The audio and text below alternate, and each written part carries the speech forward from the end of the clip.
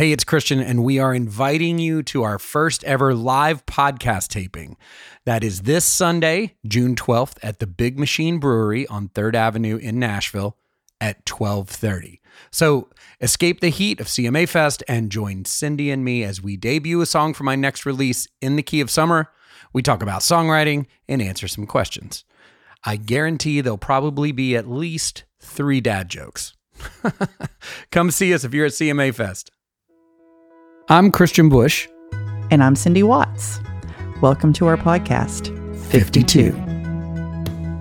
I turned 52 this year, believe it or not, and I am releasing 52 songs to celebrate. This podcast looks at the relationship between my 52 new songs and 52 of my most popular songs from my back catalog, with plenty of stories and laughs along the way.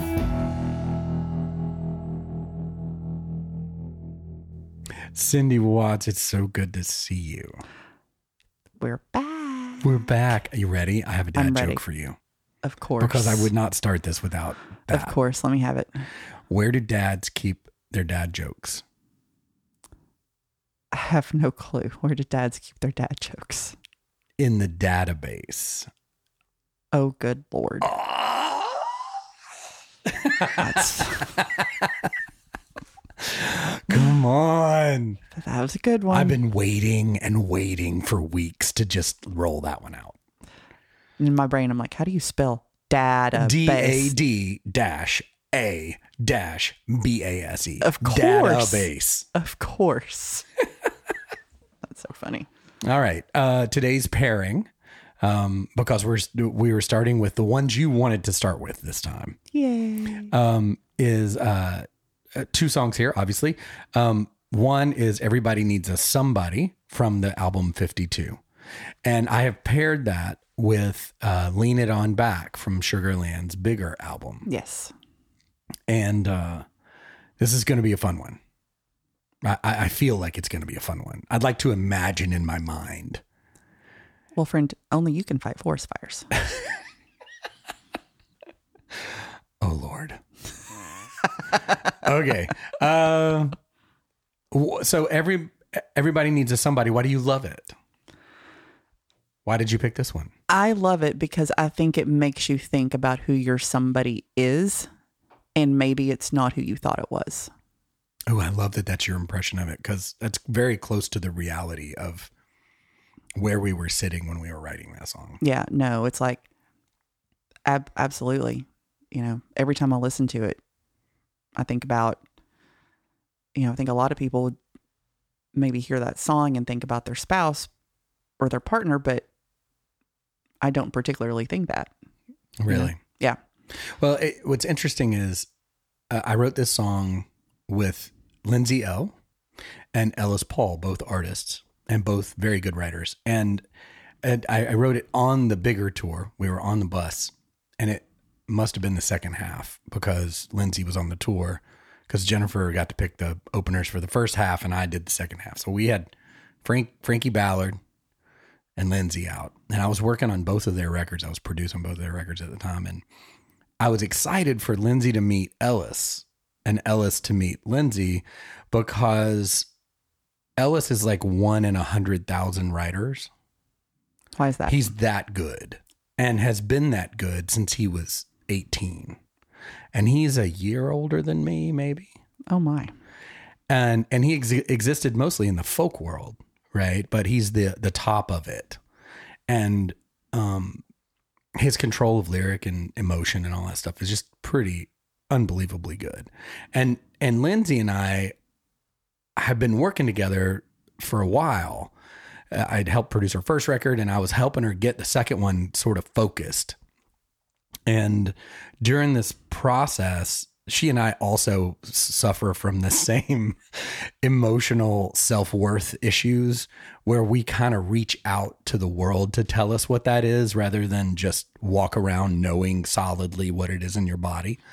And as a result, both of us have struggled with misidentifying who those people are that are your somebody. Oh, for sure. Like I just said, for sure. So what you're talking about when you're like, for every person, there's a somebody.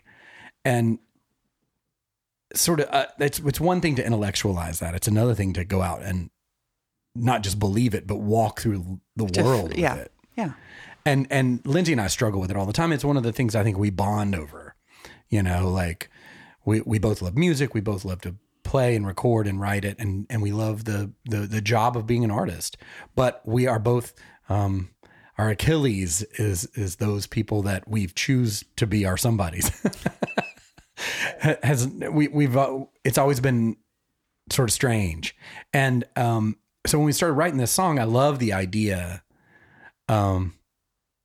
that the jumping off point was something of me saying like, well, it really should be who you call at 2:00 in the afternoon, not who you call at 2 a.m. 200%. And it's just a cool place to start that conversation. Yeah. Because who you call at 2:00 in the afternoon, you'll probably still call at 2:00 in the afternoon a decade from now, but that 2 a.m. call will probably fluctuate.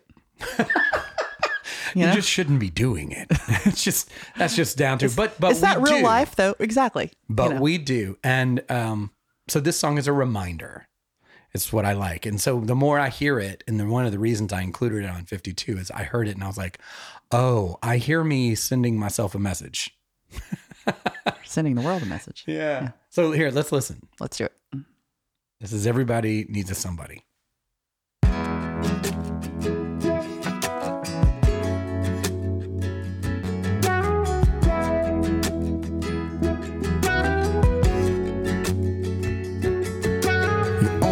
So many heartbeats, you only get so many sighs, you only get so many footprints walking side by side.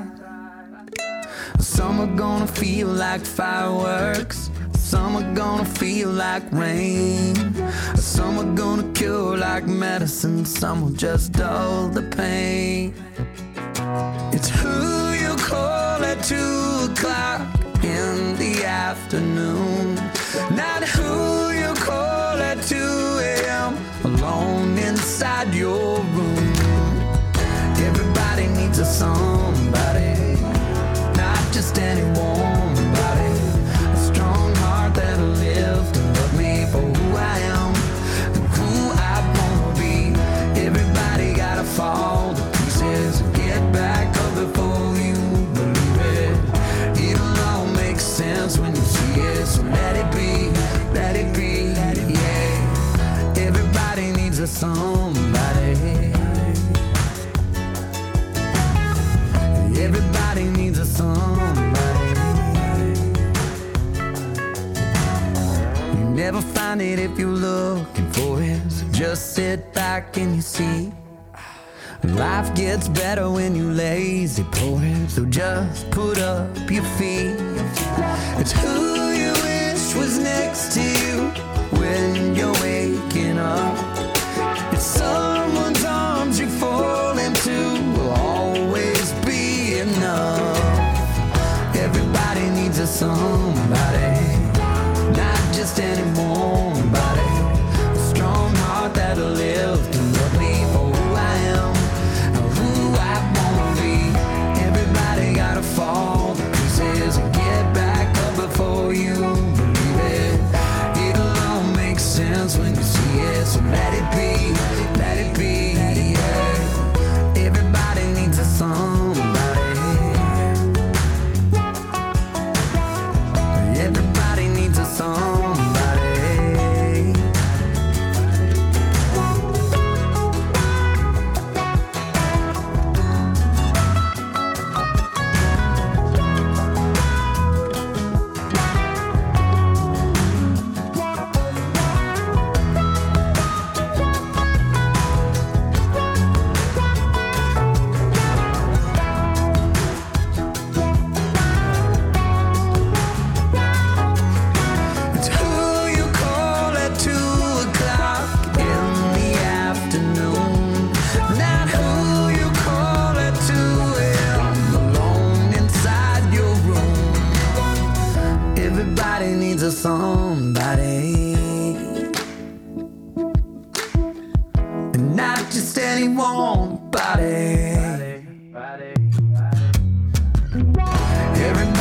gotta fall to pieces and get back up before they believe it.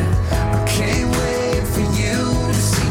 So let it be, yeah. Everybody needs a somebody. Let it be. Everybody needs a somebody. Let it be.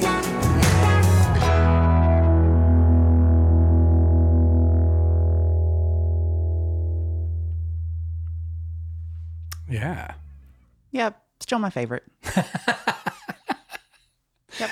I love hearing Benji play all over that. He's playing electric guitar, and we had just gotten the information on maybe that bus ride or the one before it, that the management company had heard the very beginning recordings of Dark Water and had flipped out and had said, I know you're doing Sugarland right now, but what you need to do is this jam band. And I was beside myself because I was like, oh, come on, guys. Really? Like, you guys have been waiting forever for Sugarland to come back. Now we're back. And you want me to do something else? And they were like, but it's so good. But that's a couple of weeks later, we tracked this we thought was a demo, right? And Benji came in and played guitar all over it, and you can hear it. It's if you know anything about Dark Water, or if you're a listener, it's defined, like most rock bands, by the guitar player and their style. And his style is exactly what you just heard, which I think is kind of awesome. It is. So that's like the people are almost listening to the genesis of Dark Water when they listen to Everybody Needs Somebody. Yeah, I think you can hear parts of it. And it's sprinkled all over a lot of these songs because Brandon and Benji and I were recording all this stuff because I'd bring home the songs and say, hey man, can we go in and demo these? But I was doing them all with these two men who I eventually just started a band with. So we had been developing maybe the sound of Dark Water for 4 years or 5 years because these guys had been in my solo band. You know, when I was presenting my solo music, they were my guys. And we had put in our 10,000 hours together. It's kind of what it feels like. And then suddenly we were like, oh, wait, what? That's why it felt like such an easy band to start, I think. Yeah. I mean, with this song, though, I thought that Lindsay was going to record it. When I heard it, like when I heard the demo back, I was like, oh, she's not going to be able to resist playing guitar all over this. And then Ellis had reached out and said, man, what was that song? That was a groovy song. And I was like, I don't think he would be able to pull this one off. Or maybe he would, just doing it his own way.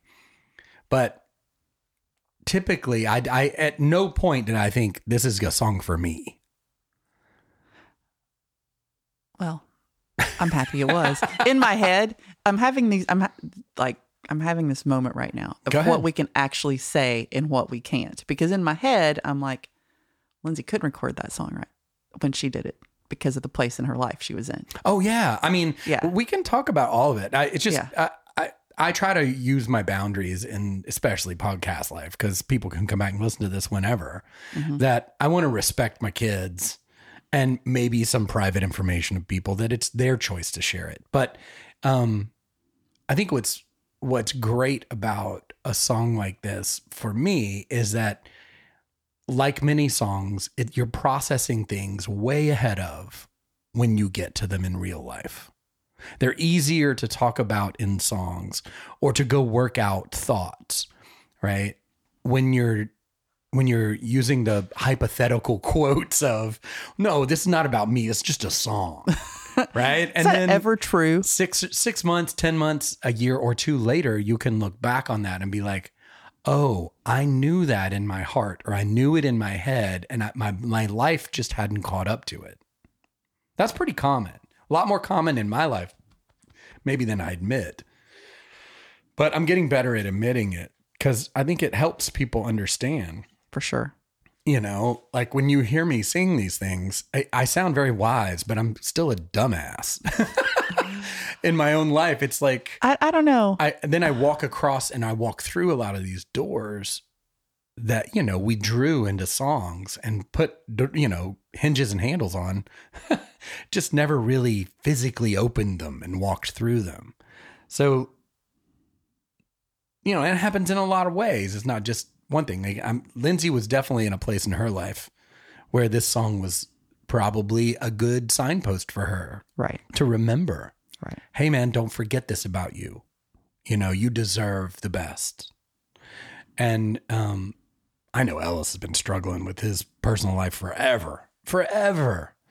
And me, I get it right until I get it wrong, and then I get it right, and then I get it wrong. It's just a never-ending revolving door of learning how to be better at it and better with my heart. And most of it stems from being better about myself, like my inner dialogue about me needs to improve. So to where I like myself. It's funny. I was thinking about connecting this song with its pair, and there it's kind of the similar conversation, but in a more tangible way. We were out on the bigger tour, and for that album, I had a really big challenge that my body and my brain had to address, which was Jennifer and I hadn't written songs in years and didn't really know each other anymore, but knew who that creative partner was because we had been so deeply connected for so many years. Right. And it was, how do we start back up and succeed? And we have to do it alone without co-writers, right? How do we do that? And what the answer was for me was to get really good at production, like in the box production, which that's a term for using a computer, right? So I was learning how to program beats and program bass lines and these kind of strange patterns and things that are a very ubiquitous part of modern music. But typically in the Sugarland world, I would make something and she and I would then write it out or finish it. And then we would bring it to these incredible musicians in Nashville and say, guys, can you make this sound better than what we have? But use it as your guidepost. You know, we wanted it to feel this way because no one was making demos of our songs for us the way they do in Nashville. You know, like a lot of times you'll get a demo and then the artist will be like, ooh, I want to cut that. And then what they're cutting sounds a lot like the demo, but with them singing, you know? In this case, there was nothing. So I was learning how to program, and we went in to do bigger. When we went in to record it, we recorded it in like 3 days.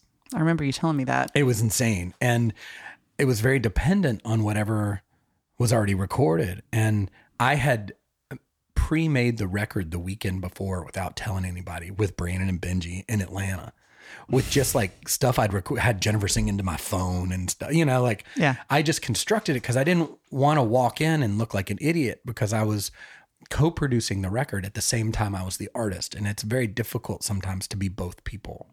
I think it's almost always very difficult to be both people. I mean, most of the time it's almost, in my opinion, impossible to be both people because everybody needs an editor, and self-editing is really hard. Yeah. And so my big idea was...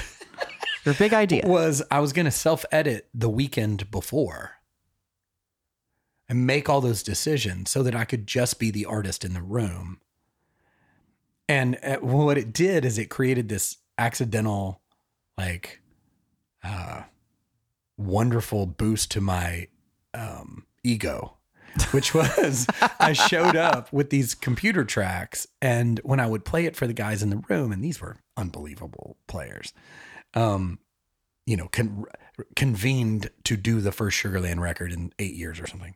And, they were like, well, why are we playing this again? Why don't we just use your tracks? And I was like, oh man, let's not use my tracks, 'cause I'm amateur guy. And they were like, no, man, that sounds great. I mean, if it sounds right, it's right, which is what you got to trust these players when they tell you this. So we flew in a bunch of my stuff, and this song, Lean It On Back, actually, I have the original version of it that I did in the hotel room. Oh, we should listen to and that. then I'll play the whole song. Yeah. But this is, and the reason I connect these songs is I was pretty high on myself as a programmer at this point.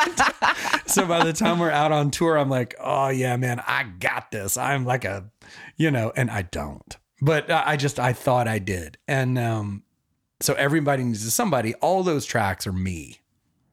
At some point I finally wisened up and said, Brandon, will you please put cooler keyboard tracks on this than me?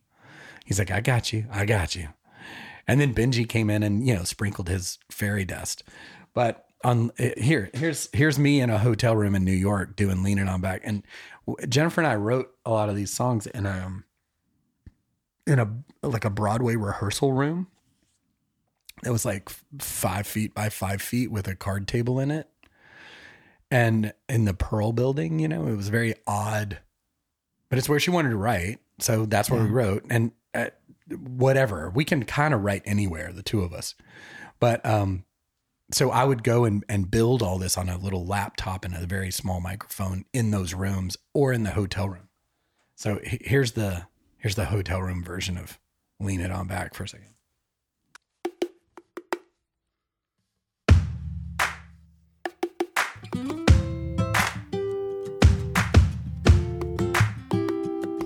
You and me in a battle, and we're almost at the bottom, and we're wondering what comes next. We ain't getting any younger, but we still got the hunger and it's scaring us both to death. How about we do it the way we did when we were just kids and we didn't know what we had? It's going by fast, gotta slow down just to get up. Need to live a little more like that. Lean it on back, watch the sun go down, watch it come back around. Lean it on back. I mean, it's all there. What'd you say? So it's there. You know? Yeah. Yeah, it's there. It's me doing like a bazillion background vocals. You can kind of tell that I'm doing the guitars in the bathroom of the hotel. And you can kind of convince yourself at some point, if you're me, that when they recorded it, they just didn't change that much. Here's the actual recording.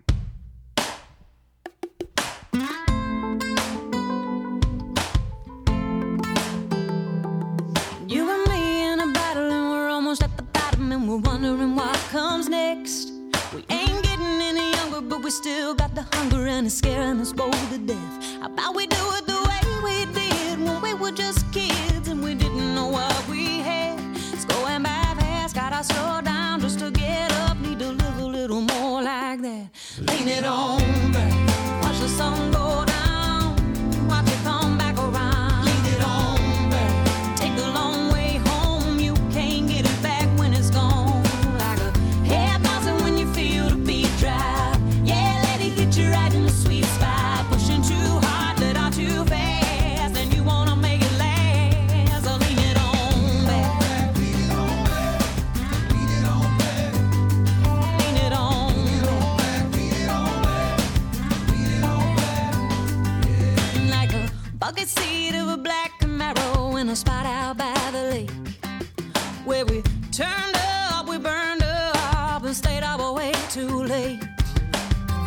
In your granddad's old recliner, sip and pour yourself another reminder of the times before, 'cause anymore they don't make them like that. Lean it on back, watch the sun go down, watch it come back around. Lean it on back, take the long way home. You can't get it back when it's gone. Like a head bouncing when you feel the beat drop. Yeah, let it hit you right in the sweet spot. Pushing too hard, let out too fast, and you wanna make it last. So lean it on back, lean it on back, lean it on back, lean it on back, lean it on back, lean it on back. Remember it's precious, and when it's all done, every breath it happens just once. So lean it on back, watch the sun go down, watch watch it come back around. Take the long way home, you can't get it back when it's gone. Like a hair bouncing when you feel the beat drop. Yeah, let it hit you right in the sweet spot. Pushing too hard, let out too fast, and you wanna make it last. So lean it on back, watch the sun go down, watch it come back around.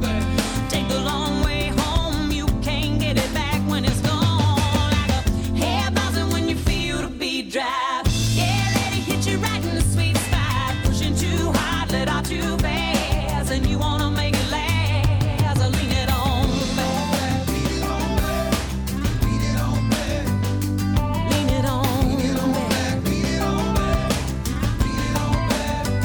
It's going back fast. Gotta make it last. Lean it on back. Lean it on back. Lean it on back.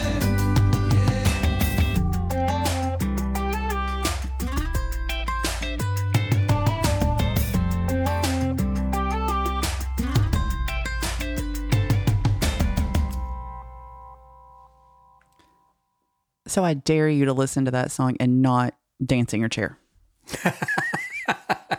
It is a groove machine, isn't it? It totally is. That drummer, Victor, had just played the Lizzo record right before he played this one. And it was great because he was playing on top of my drum beats, and he just is so incredible that he emulates a drum machine when he does it. Those fills like do do do do do do. And then when he told me, I was like, well, what was your last project? And they're usually shifty about telling you what they've worked on. They're shifty they're a little drummers. shady, they're like, I don't want to tell you, man. I don't want to tell you. Cause you know, and he was like, yeah, well, I just worked on this Lizzo record. It's pretty cool. And that's the one that blew up, right? I started to say, did you know who Lizzo was when he said that? Oh yeah, I did. Yeah. But it's just crazy how fun this is when you get musicians of those calibers working on these records. It's also pretty cool when your podcast host is apparently a crack in the box programmer.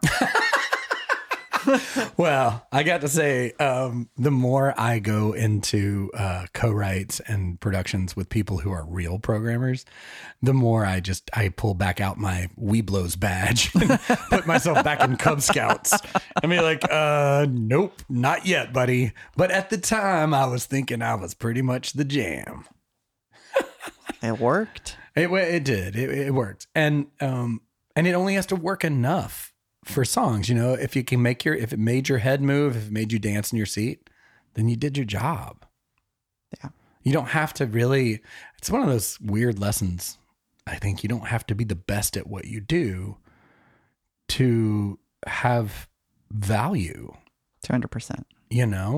All you have to do is show up. Yeah. Yeah. Because, I mean, geez, if we were all great at if we were the best at what we did, there'd just be a bunch of experts running around like we knew everything. And nobody wants that. No, I have a teenage son. I don't want another know-it-all. Right. Well, it's good to see you again, Cindy. You too. Here we go. See you next week. Bye.